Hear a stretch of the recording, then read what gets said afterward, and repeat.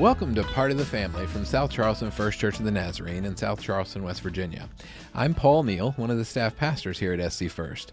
In today's episode, we'll share the message from our Sunday morning service on March 27th, then Pastor Chris Riggs and I will take a few more minutes to dig even deeper into the message.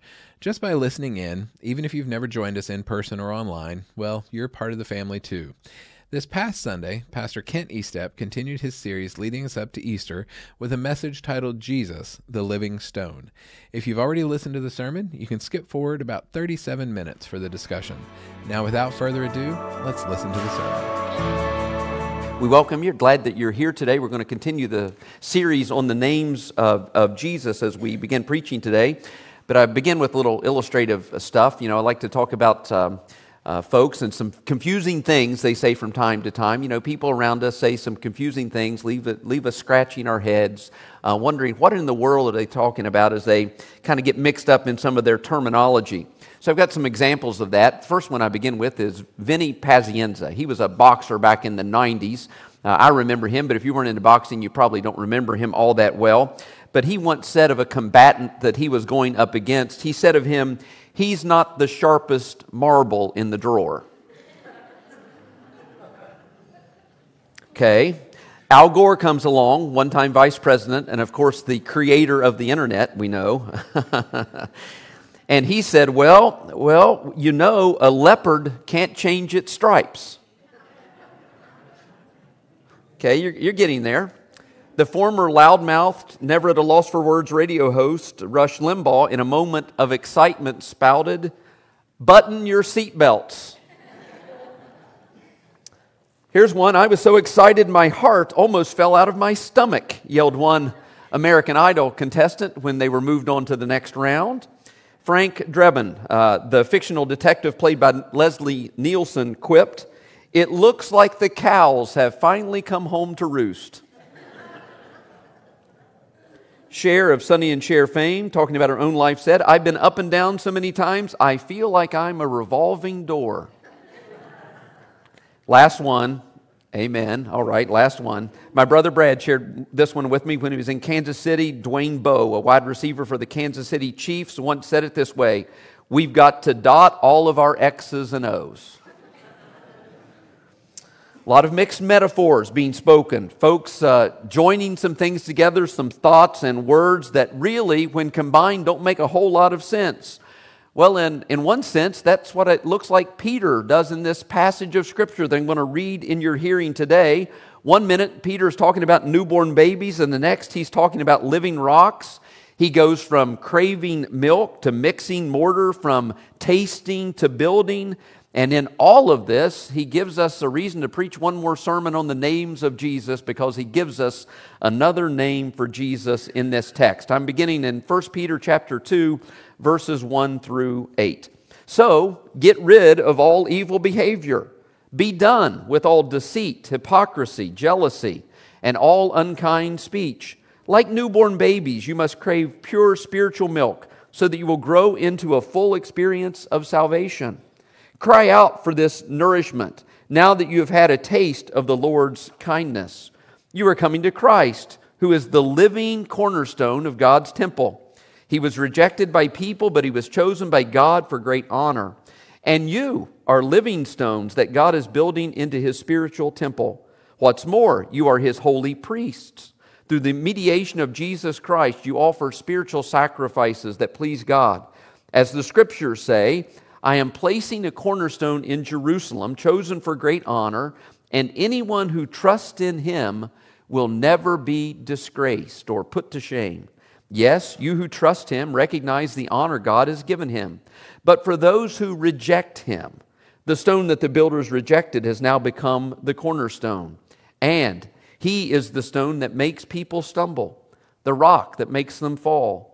They stumble because they do not obey God's word, and so they meet the fate that was planned for them."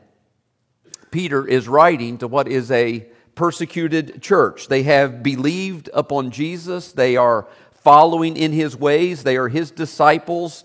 But now they have been scattered by the persecution that has been brought upon the church. Many of them are being martyred for their faith, being fed to the lions, being burned at the stake, that sort of thing. And Peter's message to them is that they remain true to Christ, that they be maturing in the faith, that they continue to persevere and remain faithful, to continue to live lives that are different, living different lives that are in fact holy and pleasing to God. And so in 1 Peter 2, he begins by telling them how such a life becomes possible. And that is, as they are following after Jesus Christ. He gives them a foundational way in which they can live this new life, and it is to be grounded in and based upon Jesus Christ, who is the cornerstone, who is their living stone. We understand, don't we, that foundations are pivotal. They are necessary. I told the first congregation today, whenever you sell a house in West Virginia or buy a house in West Virginia, it always comes down to the foundation, right? It's always a foundational question. Is this foundation solid? Does it have cracks in it? Our clay around here just makes building difficult in our mountainous areas, and so foundations are pivotal to us. I'm not going to those foundations today, but going to some of the more renowned structures in our world to speak about these things. The Pantheon in Italy, it was commissioned as a temple to all the gods of ancient Rome, and it was built by the Emperor Hadrian in 126 AD, so it's got a few years on it. The building is circular with a portico of large granite Corinthian columns. The Pantheon's dome is still the world's largest unreinforced concrete dome, and today the structure continues to stand as it has for nearly 2,000 years. Why? Because it's built on a firm foundation. What about the Rialto Bridge that spans the Grand Canal in Venice? It was completed, again, I can't hardly believe this, 1591. Criticism and predictions of future ruin were almost immediately surrounded that structure. They began immediately. But what the critics didn't understand was the foundation on which the center arch of the bridge was constructed. 12,000 piles that were 40 feet in length apiece, driven down into the banks of the canal. 12,000 of those securing that foundation. What about the Hoover Dam? I don't know if you've ever been there before. Kelly and I and the kids went out there when we were on sabbatical 8 or 9 years ago now, and it was just an awesome sight. Just couldn't believe that. How many have been there before? Okay, number of you. All right, amazing to look at.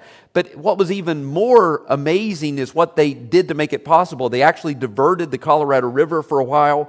They dug down to bedrock some 70 feet below the surface, and then they utilized 3.25 million cubic yards of concrete. This is interesting. They poured all that concrete, laid that foundation, and interestingly, in 1995, they drilled some core samples into that concrete and found, and I want you to hear their terminology, they found that the concrete has continued to slowly gain strength. That's interesting phrasing, isn't it? Slowly gaining strength. I would call that a good foundation, one that's gaining strength. And I would suggest to us that is exactly what we can have in Jesus Christ, a foundation of added strength, increasing stability in our lives. Let me talk about some illustrative words that Peter kind of associates with Jesus Christ, identifying him as the cornerstone in this passage of Scripture. The first one occurs there in verse 4. Peter writes, "As you come to him, the living stone." So Jesus Christ, the cornerstone, is living. That's how Peter begins his description of Jesus, the cornerstone. And so he also refers to us in that same way. He says that we too are living. He says, you also, like living stones, are being built into a spiritual house. And so I think Peter is beginning on what is foundational for us as Christians to believe, and that is first and foremost, Jesus is the risen Christ. He is alive. Jesus is alive today. It is foundational that we believe that He is resurrected, He is immortal, He is eternal. Jesus is alive. It separates Him from all others all others that individuals worship. We serve a living Christ. He's not decaying. He's not wasting away. He's not deteriorating. And the emphasis of that and the truth of that, it is espoused all through the New Testament. In fact, Paul writes in Corinthians, if we don't believe that, then we are hopeless among all people. Our faith is futile. It's not based on anything if Jesus himself is not alive. And so that's where Peter begins with this ultimate promise of who we serve. He is the living stone, this one who rolled the stone away. And then secondly, but relatedly, Peter is saying that this life that Jesus has for himself and has accomplished, he is also willing to share that same life with us. In other words, he is relational. And he's most interested in having relationship with you and me. It reminded me of a conversation that Jesus has in the New Testament with the Samaritan woman around the well. It comes from John chapter 4. Of course, she shows up at the well expecting that she's going to receive physical water, right? And Jesus begins that conversation with her, and he uses the same word that Peter uses here in saying that I'm the living water, right? He begins telling her who he is, and he says that you can receive this spiritual living water and will well up to eternal life. They continue that conversation, and in that conversation as it goes on, Jesus prophetically points to the kind of relationship he seeks with his followers that is not dependent upon the dead stones of a temple. When he says this to her, a time is coming when the true worshipers will worship the Father in spirit and in truth. See, she came and she had this idea. She was consumed with a place of worship. But now she comes to Jesus, he comes to her, and the living one is standing before her, and he introduces himself as the person who is worthy of worship. Don't be so consumed about the place, but be concerned about the person. Now, I want to make sure I say this as well. Don't come away with this with a gross misinterpretation that says that, the pastor said this morning that church isn't important or it's unnecessary or it's optional. That's not at all what I'm saying. And in fact, the passage that we've shared from 1 Peter is all about the purpose and the calling of the church. And so if that's in anybody's thinking at this point, you're wrong about that. That's misguided, erroneous thinking. What Jesus was addressing here, though, with her and with us, is our identification of the temple in her case, and for us, the church in our case, as a place, instead of seeing the church as primarily a people, a living people in personal relationship with a personal God. And so my point, Peter's point, Jesus' point is simply this: it's possible for any of us to be surrounded by dead stones, by brick and mortar, beautiful stained glass behind me, with even a steeple on top, and be spiritually dead to the living stone. Jesus is living, and he wants an ongoing living relationship with you and me each and every moment of every single day. He is living. Number two, Jesus is precious. Peter writes there in verse 4 again, the living stone was rejected by men, but chosen by God and precious to him. Of course, we know that Jesus Christ was the only Son of God, right? So he is precious in that way. What a costly sacrifice that Jesus has made for us, given to us by the Father, but Jesus willingly laying his life down. What a precious, costly sacrifice. Of course, in our language as well, we hear this terminology of precious stones, right? We refer to diamonds and emeralds and amethyst, other stones, and they're declared precious. Why? Because they are rare, they're unique, they're valuable, and those stones even become more desirable and desirous the truer they are to their optimum color and quality. If Sarah Bailey were here today, and I don't think she's here this morning, but she could tell us all about gemstones. That's what she does. She knows all about that kind of thing. And we could talk about quality and color and all those things of those gemstones that make them valuable. I've got an illustration of a painter. This is a painter of landscapes, and he always keeps on his easel a number of precious stones. He keeps an emerald there, a sapphire, a ruby, and other precious stones. And he was asked why he does that. And he answered the question this way. He says, to help me keep my colors true. In the course of time, without some constant reference, my eye might lose its perception of color tones, and the colors I choose may not be right, may not be what they once were. These precious stones ensure that doesn't happen. And so that's a great question for us. Is Jesus that precious stone in our life? Are we looking to Him of unchanging quality, unchanging character? He, the one who is precious, the one who is true to color, the one who is flawless. Are we looking to Him as we build our life? And then 3, Jesus, the cornerstone, is exclusive. Now, you can search the scripture that I read in your hearing today, and you won't find that word in there exactly. But in this passage of Scripture, Peter constantly refers to the living stone as Him. And he identifies Him, of course, as Jesus Christ, saying that you and I must make a decision to put our trust exclusively in Him and in Him alone.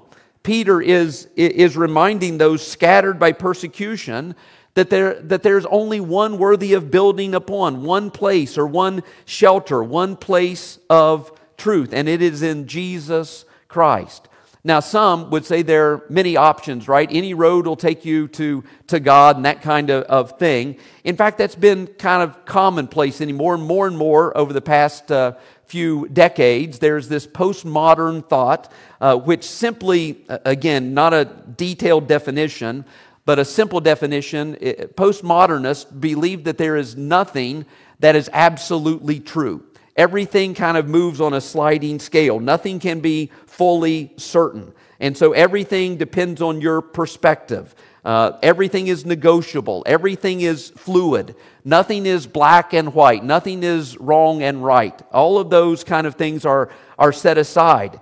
And I'm not suggesting that most of you do a lot of reading on postmodern thought. You probably don't. But I would suggest this, that even though you don't do a lot of reading on that, you've been influenced by postmodern thought. This idea, this concept infiltrates our lives if we are not on guard, because it is what is culturally pervasive all around us. And it's evidenced in many views that we now have that in former years didn't exist and now they do. Some views are very common nowadays that we, of course, would have said there's no way that's ever going to happen. Now, I'm not suggesting that every change in thought is necessarily a negative one, but there are certain things, biblical things, God's Word things, that are unchanging and are absolutely true, and we need to be reminded of that. But in American culture and Western culture, it is just the truth, I think, generally accepted, that God is no longer seen as the center point of our lives. At least culturally, He's not seen that way. God is not a given in the sense that we feel an obligation to make ourselves accountable to Him as a higher power, as the source of truth. We, again, have bought into this cultural idea that I can kind of have my own opinions about this, and God's really not locked in one way or another on so many things in our lives, and everything has become very fluid. I can kind of do my own thing. God's speaking to me in a different way than He spoke to everybody else, and, I can kind of just, again, do my own thing. I would only suggest to us that this is a far cry from what Peter is talking about here. What Peter is talking about is that God be absolutely central to every decision of our life. That God have a say in everything, that He is a God who cares and wants input into the decisions of our lives. And where we have become used to self simply dictating all of those things, and we go to God sometimes only when we get ourselves in trouble. And so God and Christ anymore are only invited into our lives after we've messed them up so badly that we need some help. And so He's only our rescuer. I heard it illustrated one time by a pastor as well, who said sometimes we think we can simply give God a seat at the board of directors. You got a board of directors and God takes up one seat. Let's listen to everybody's opinion. Let's let God have His opinion too. Let's allow Him to share that as well. But we'll go with the majority. We'll go with what we feel if we're still the CEO of our life. And God simply is not happy in that position. God will not be satisfied in that position. He has to be foundational, where it's about Him and what He says exclusively exclusively. We'll go with that word. Number 4, Jesus is maturing believers. Point number 4. Peter doesn't use, again, that exact word either, but he talks about the importance of us being nourished and matured in Christ. And so that occurs there in verse 2, kind of in the mixed metaphor section, if you will, of the text. He speaks to believers as being newborn babies, craving pure spiritual milk so that you may grow up in your salvation. I love that passage of Scripture because, we talk about being saved, coming to faith in Jesus Christ, believing upon Him, accepting the fact that He died on the cross. We want His forgiveness for our sins. We ask for that. We believe He has the power to do that. We believe that because He defeated hell, death, and the grave. And that's all great language, and that's salvation. I love that. That's exactly true. But here Peter talks about be newborn babies, continue to crave pure spiritual milk so that you may grow up into your salvation.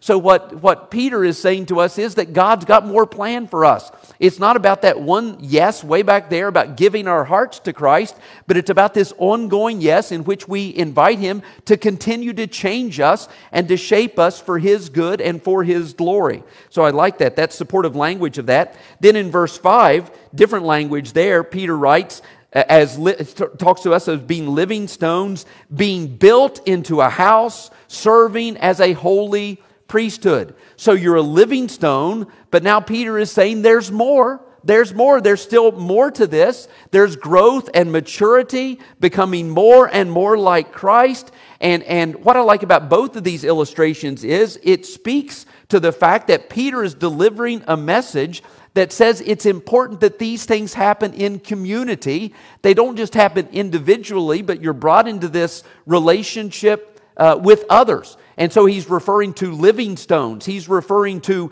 babies. It's plural. It's in a group. Growth occurs in a community of faith. Let me say it this way. A single stone won't make for a good wall. Just doesn't work that way. A single stone won't make for a good house. Doesn't work that way.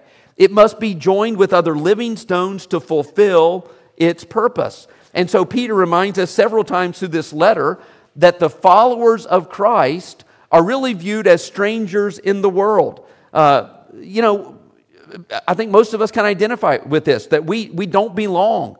We're strangers. We're aliens. And so that's why it's so important for us, so vital for us to be joined together, belonging in a church. Being strangers in the world makes our connection to other believers that much more important. Have you ever felt that way? Like you're a stranger in the world? Like a Marshall fan in Morgantown? Have you ever felt that way? Jennifer has a personal word of testimony. How about being a Dallas fan in Pittsburgh? Or a Yankee fan at Fenway? I'm reminded of a story. Kelly's older brother, Chris, invited me to go over to the Ohio State University. Oh my gracious day.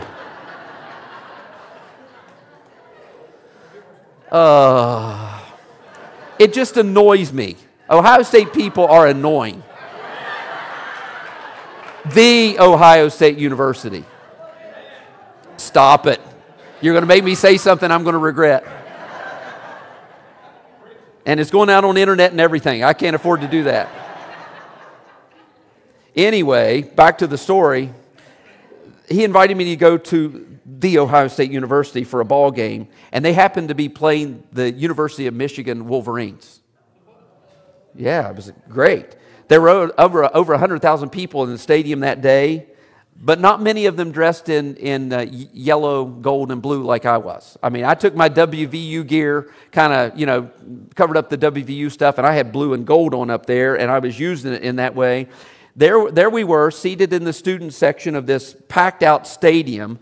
I mean, I was a stranger in a strange land. There's no doubt about it. And every moment, right, it was ripe with conflict. When they cheered, I wanted to boo. What made them happy saddened me. What they rooted for, I rooted against. I was surrounded by a group of folks, none of whom shared my goals, my dreams, my priorities or my desires. And Michigan won, by the way. It was a good day. It was a good day. It was a good day. But isn't that so sometimes in the culture in which we live? We're surrounded by people we don't have much in common with. Maybe you feel like a stranger when you're the only one in a conversation who actually believes that the Bible is God's Word. It's actually God's Word spoken to us, applied to us. Maybe you feel like a stranger when you're the only one who thinks sexual intimacy should be saved for marriage. Maybe you feel like you're the stranger when you're the parent who's the only one who won't allow your kid to watch that particular movie and everybody else is allowing it. Maybe you feel like a stranger when you're the only one who doesn't swear on the job or on the athletic field. Maybe you feel like a stranger when you're the only kid who won't let everyone else copy their homework. Maybe you feel like a stranger when you're the only one driving out of your community on a Sunday morning to come to church. That's how it feels to be a follower of Jesus Christ. And that's why it's great when we bump into folks on the soccer field or in Kroger's or at the mall or at the airport, and we can kind of share some time with them. Or when we've got coworkers in the workplace who are believers alongside us. That's a great thing, but it's not enough.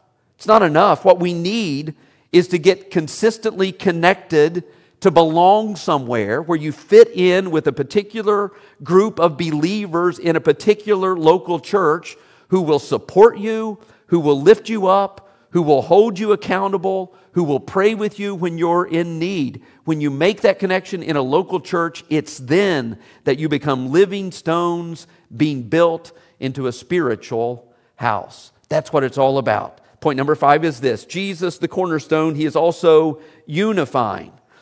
Precise stonework has always been necessary. When any building was built in the ancient Near East, they put the cornerstone there first.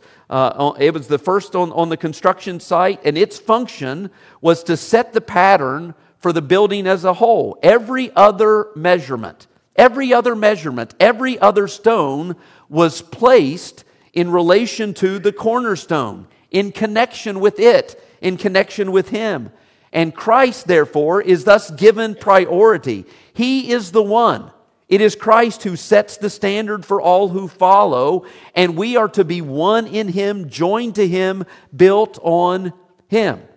Paul writes about this in Ephesians. So he joins Peter writing this way. He says, "You are no longer foreigners and aliens, but fellow citizens with God's people and members of God's household, built on the foundation of the apostles and prophets, with Christ Jesus Himself as the chief cornerstone.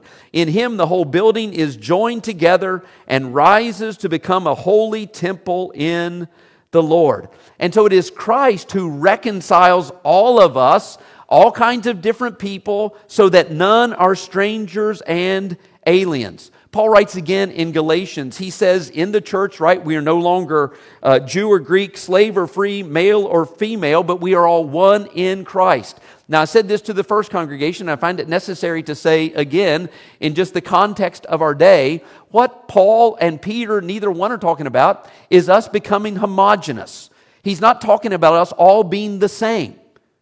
There are differences, right? There are differences. Male and female differences continue to exist in spite of what some of the stuff is that's said around us. We are different. There's difference. We are racially, ethnically different. There are socioeconomic differences. Those things, no matter how many laws they pass, no matter what they're trying to do, in that regard, that is never going to change. And in fact, in the church, we celebrate those differences. The beauty of the church is that in light of all of those differences, I started to say in spite of those differences, but it's not in spite of, it's God's creative order. God created differences. We celebrate the differences in the church, and it's under Him, united in Christ, that we become one.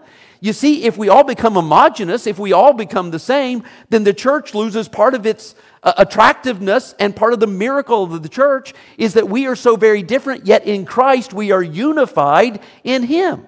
I hope that's making sense, and I hope you're getting it, because it's really good. Don't just become homogeneous, not all of us the same. We celebrate the differences, and we are one in Christ. Now, sadly, there's something that we can say that is an indictment of the church, and that is this: Sunday mornings at 11 o'clock is still the most segregated time in America. That's an indictment of the church. And that's not just about racial things or ethnic things. It's becoming more and more so about political things, and it's becoming more and more so about socioeconomic things. And that's an indictment of the church. Paul said all of those barriers need to be done away with that we might be united in Christ. That is the joy and the celebration of the church. He unifies us. We in Him are unified. And why? Because we are built on His love and His acceptance and the reconciliation that He wants us to have with all others. We're following His example. He sets the standard, the cornerstone in place, and we are following in His footsteps. He is living, He is precious, He is exclusive, He's maturing believers, and He's unifying the church. But it's only true. It's only true for those of us who believe.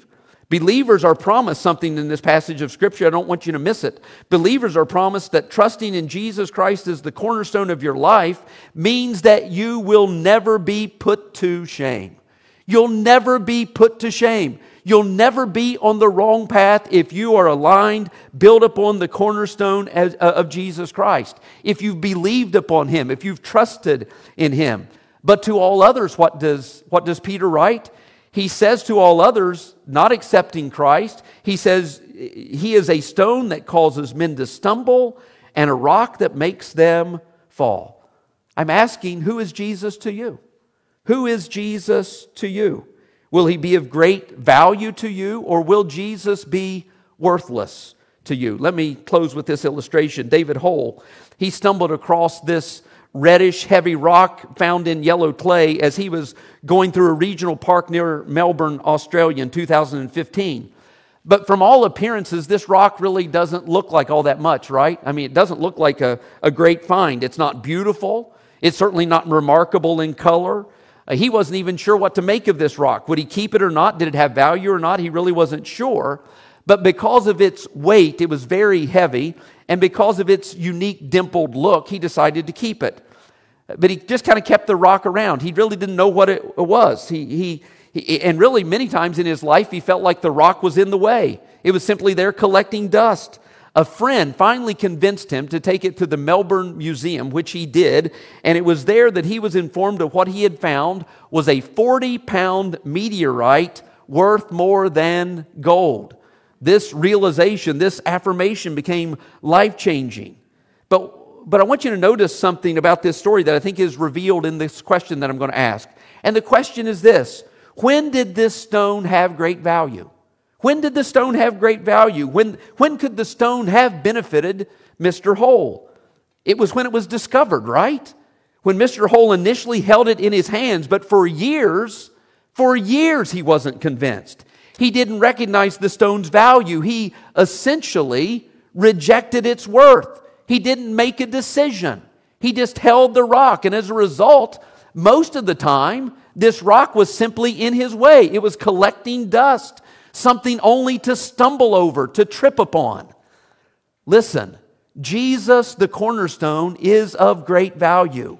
Not when we recognize Him as such, but by the declaration and the validation of God the Father, chosen by God, honored by Him. This is absolutely true. Whether you accept Him or not, Jesus is the cornerstone. He is the living one. He is the precious one. He is of great value. But some have stumbled over, fallen over Him in your lives for years because you have rejected Him. Now, some, again, won't like that word.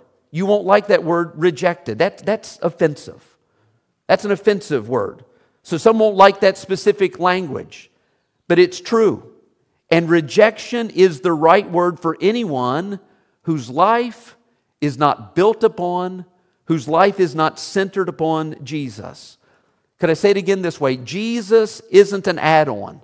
Jesus will not be just a room addition. He won't be an outbuilding. He is the living cornerstone to be built upon or to be stumbled over. It will be one or the other. It's black and white. Again, let me say it in the words of Jesus, who spoke about this foundational idea himself in Matthew's Gospel, chapter 7. And so these are the words of Jesus, not simply your pastor today. He said it this way: everyone then who hears these words of mine and acts on them, will be like a wise man who built his house on rock. The rain fell, the floods came, and the winds blew and beat on that house, but it did not fall because it had been founded on rock. And everyone who hears these words of mine and does not act on them will be like a foolish man who built his house on sand. The rain fell, the floods came, and the winds blew and beat against that house, and it fell, and great was its fall. Jesus said, the choice is yours. And it's either or. It's black or white. It's believing or it's rejection. It's being wise or it's being foolish. It's building your house on rock or on sand. Will he be a living stone?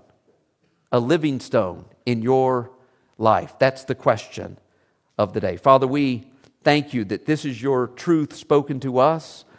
And we want to celebrate the fact, you make it a choice for us, but you give us a promise here that if we choose to build on you, then we'll never be put to shame. We'll never be put to shame. You will set the pattern in our life. You will be there when we stray from that pattern to correct that pattern.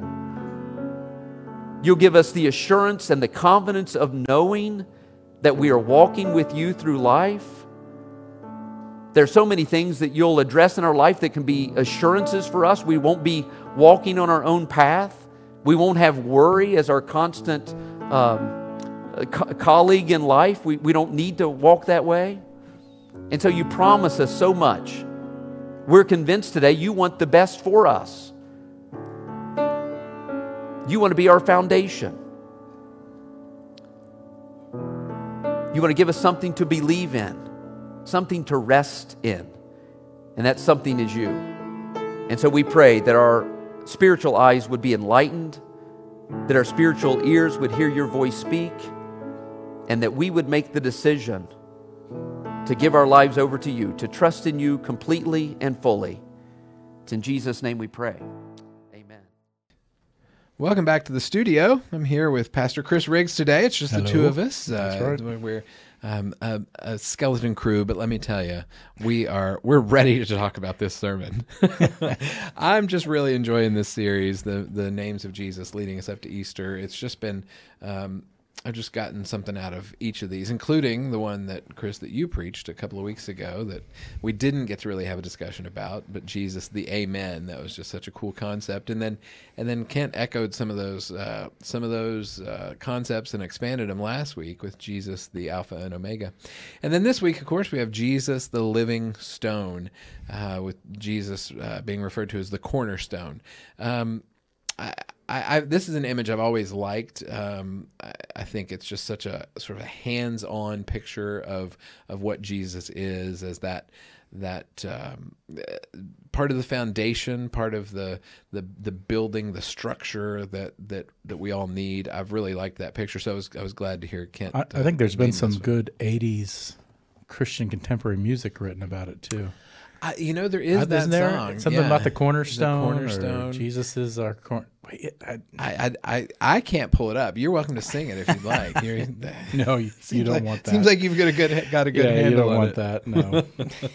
Hey, it could increase listenership. Who knows? That would not increase listenership. But, I don't think that's true. I've heard you sing. I think we got something. No, there. but I'm with you, and I think it's pivotal for some of our understanding of who God is, and for several of the reasons that Kent brought up. But that image is all important, and really, it kind of reminds me of some of the stones we have out in front of our church. I believe there's one that actually has. There is a cornerstone. Yeah. There's a cornerstone. So that image itself, when I thought about this sermon. Yeah, and that's another image there. I think even in addition to being part of the foundation, it's also one of those sort of a marker of progress, a marker of a starting point.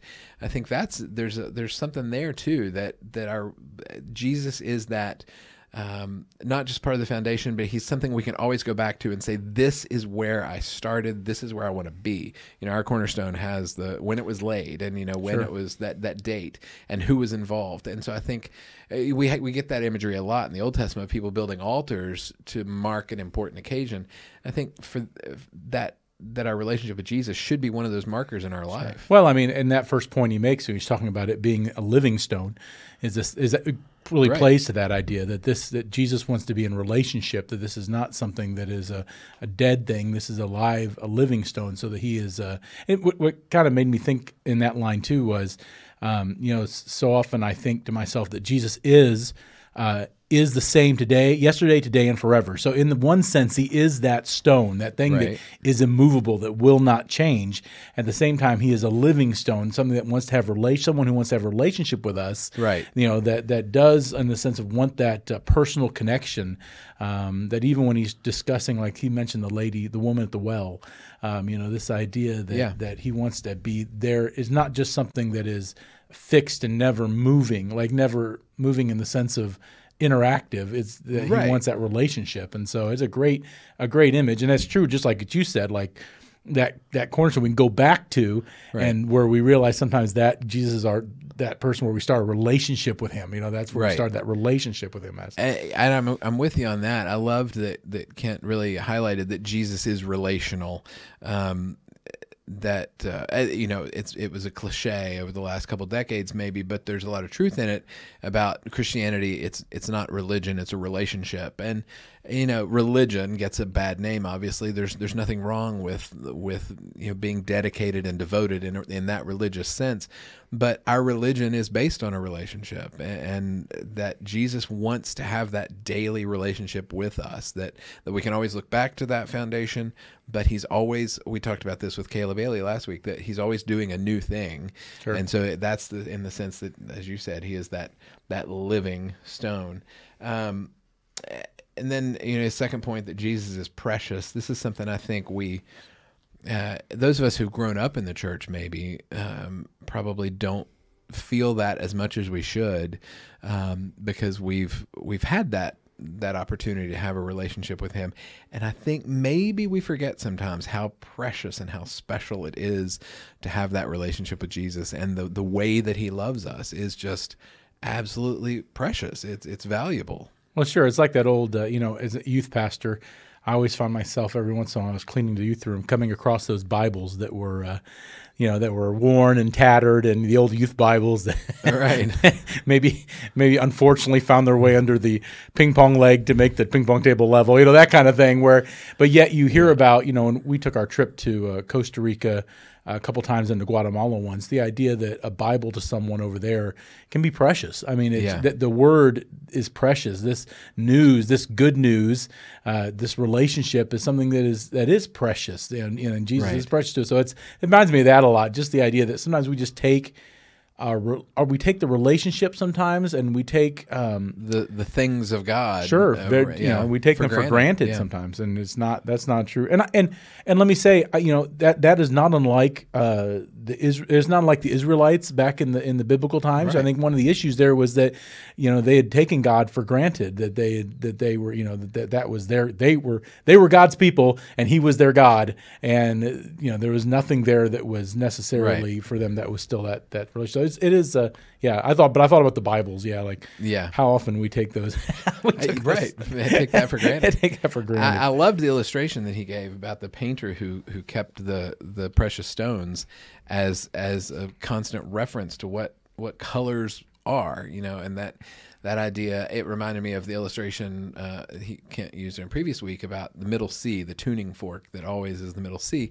It's that same concept. We always need that reference of what God is and what Jesus means to us. We need to keep that in front of us, because it is so easy to end up with a Bible propping up a table, not in a literal sense, but in a spiritual sense, that we just forget, because we're human. And if it can stop being a relationship and it can start being a religion. Right. I mean, that's exactly. I mean, I think through the we don't motions. want to fight that, but that's what it becomes. I mean, you're right. Our religion is based on our relationship, but it is based on that relationship. So that's that living stone part is important. That we're supposed to have that relationship, and that's what everything flows from. Right. So, Right. So yeah, keeping that in front of us. And then he went on to talk about Jesus. The cornerstone is exclusive, and tied in talking about postmodernism and how often we don't keep Christ as the center of our lives. Going back to that concept, but this is a tough one. Probably tougher in our society today than it ever has been. The idea that there is one path to God, and it is through Jesus Christ. And we could have a long conversation about what does that mean? What does that mean for somebody who's never heard the name of Jesus? How do they come to know God if they've never heard? And what does that mean for us as a body of believers with that responsibility? I think C.S. Lewis wrote about this a good bit, that even in his children's work in the Chronicles of Narnia series, the last battle, I believe it is, there's a scene where a young soldier has spent all his life worshiping what is in those books sort of the Satan figure. Tash, I think, is the character's name in the book, but this soldier has done everything right. Because there was a deeper truth in him, and he realized that some of these things weren't right. And so for that idea that people can still know Christ even if they never know his name, in places where they haven't had the opportunity to hear it, I'm comforted by that. The idea that God is God.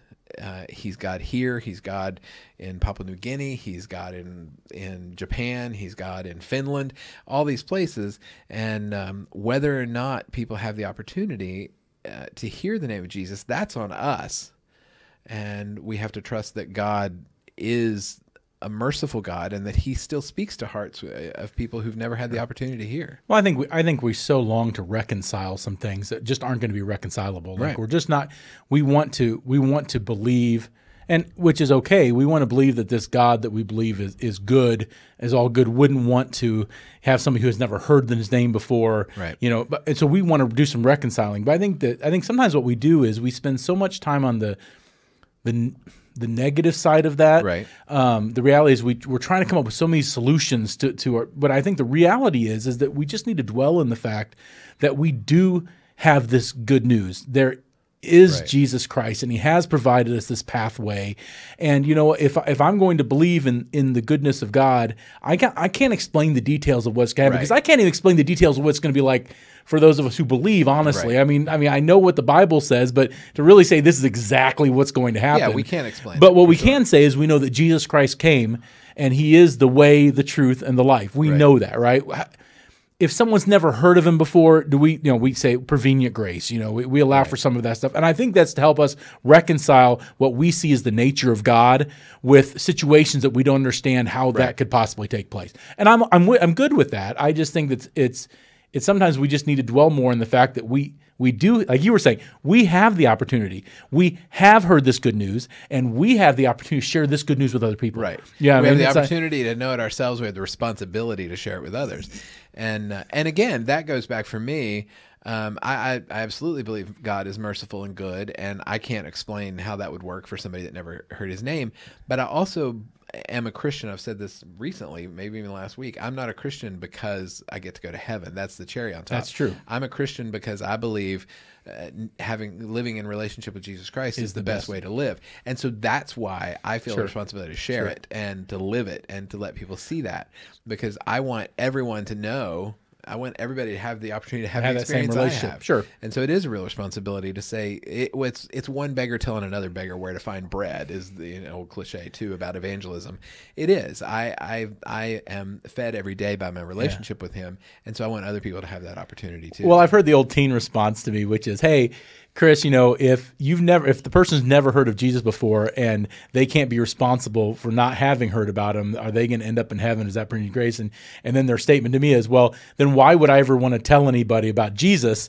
Because if they don't know, They don't know, then they're better off, right? And that's, I think, goes back to your point. No, they're not. Right. I mean, the reality is I can't explain what's going to happen to people who've never heard, but the reality is that the best way to live life is to understand it is in relationship with Jesus Christ. Right. I mean, that is it. That is the reason we're here and the purpose. So it is better for me to try to help you to understand that, because that's where you should be living. It's Right. not, like you said, it's not just about entering in the gates of heaven.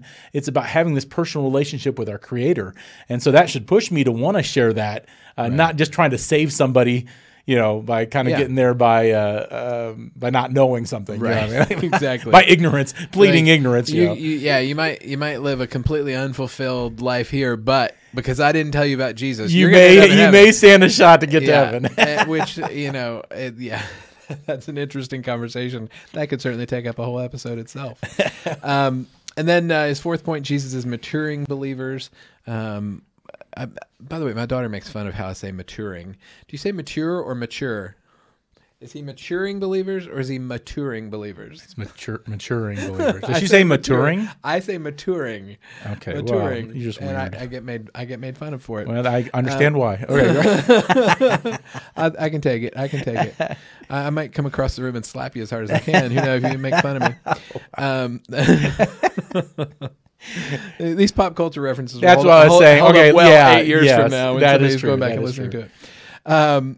So he said, Peter doesn't use that exact word, but he does talk about Jesus nourishing and helping believers to grow in Him, and our relationships with others is one of the ways that Kent talked about that happens.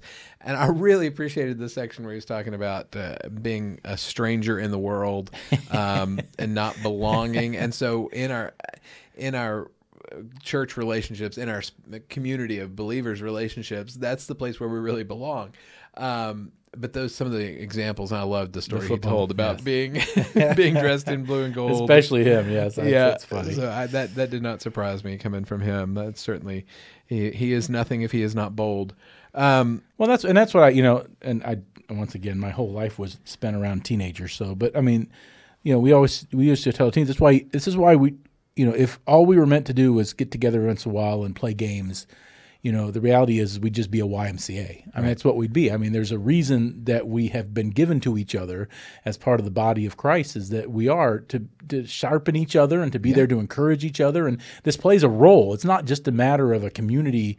It's not just a community hangout or a place where this is the idea that God brings us together. The living stone brings us together so that we can mature together in our faith.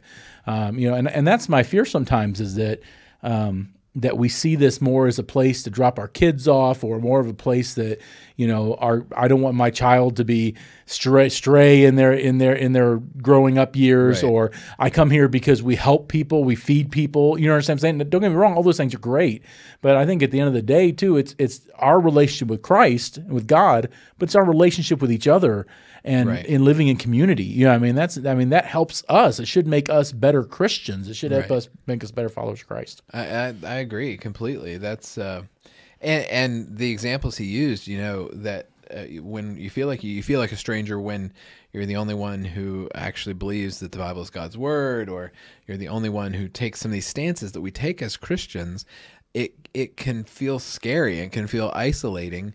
And so it's good that we can strengthen each other in that way, that we can say, you know what? No, I'm with you on this. I'm standing with you on that point. And let me say on the flip side of that too, I think it's incredibly important that sometimes we may take a position as a Christian that may not be biblical. Right. And this community is meant to sharpen each other. So if you're taking a stance and the community is looking at you going, I'm not sure about that one, it's a time for us to sharpen ourselves and say, is this true? I mean, if everybody in the community doesn't agree with me, it should drive me back to Scripture and say, okay, what are they saying? Why are they saying this to me?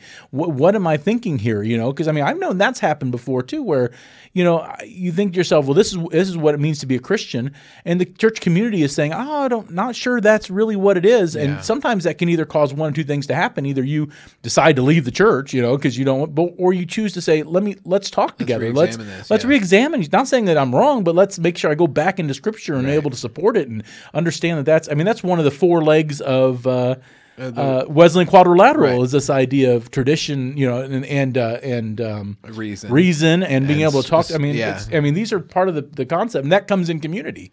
That doesn't happen alone. That comes with each other, talking and sharing. So that's part of maturing, I guess, in that sense. Yeah, Wesleyan Quadrilateral. I brought that back up. You like it? You like it? Do. My That's wife right. will be proud. My wife will be That's proud. really, really good. And that ties nicely into Kent's last point, that Jesus, the cornerstone, is unifying. And if there's anything we really need to seize onto in this time that we're in, it's that he is unifying.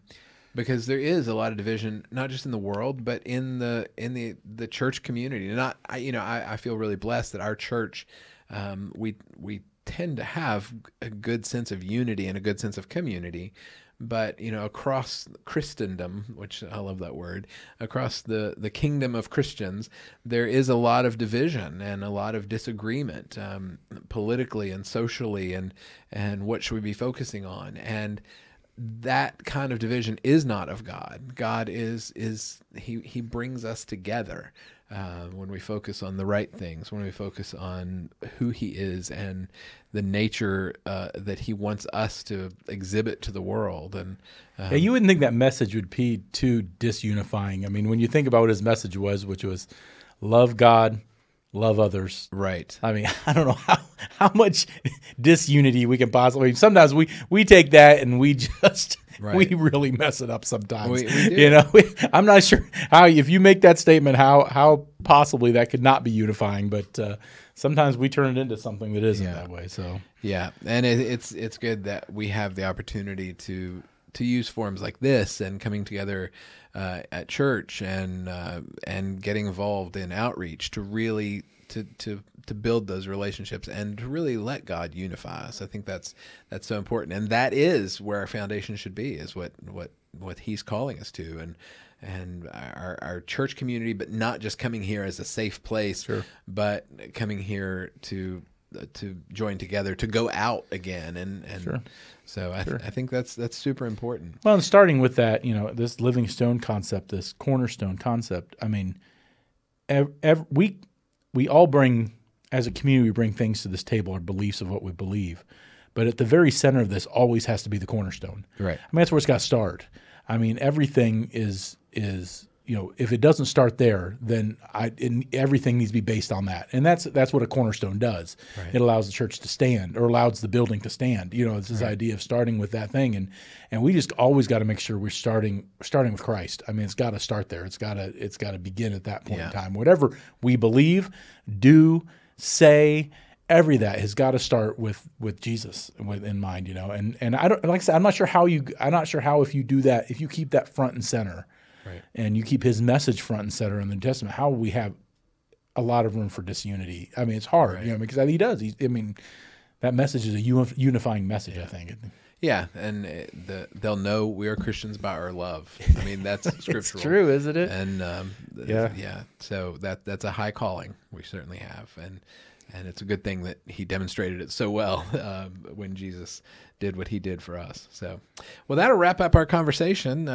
We certainly hope you'll come visit us, join us if you're in the area, or join us online if you're not.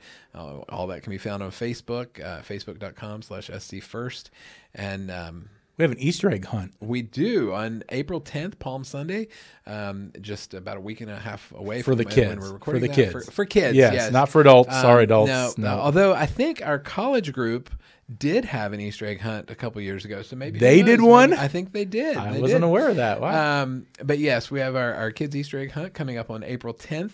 It's from 10 a.m. to 12 p.m. Here at the church in South Charleston. And then the following Sunday is Easter Sunday. We have services at 9 a.m. and 11 a.m. on Easter Sunday. We'll have baptisms. And then just before Easter on Good Friday, we have our annual Tenebrae service. This is our service of shadows. Incredible. It'll be Friday night, April 15th at 7 p.m. here in the sanctuary. Just always a real highlight of the Easter season. It's a service that's it's a time we designate for really tying in our emotions emotionally and sort of spiritually with what Christ experienced. And this year we have some drama and some music. Some incredible as part of writing. that. I mean, absolutely incredible writing. I mean, top-notch writing. I mean, You're very kind. I'll pass that along. But we do hope you come visit us, come join us, because you are part of the family.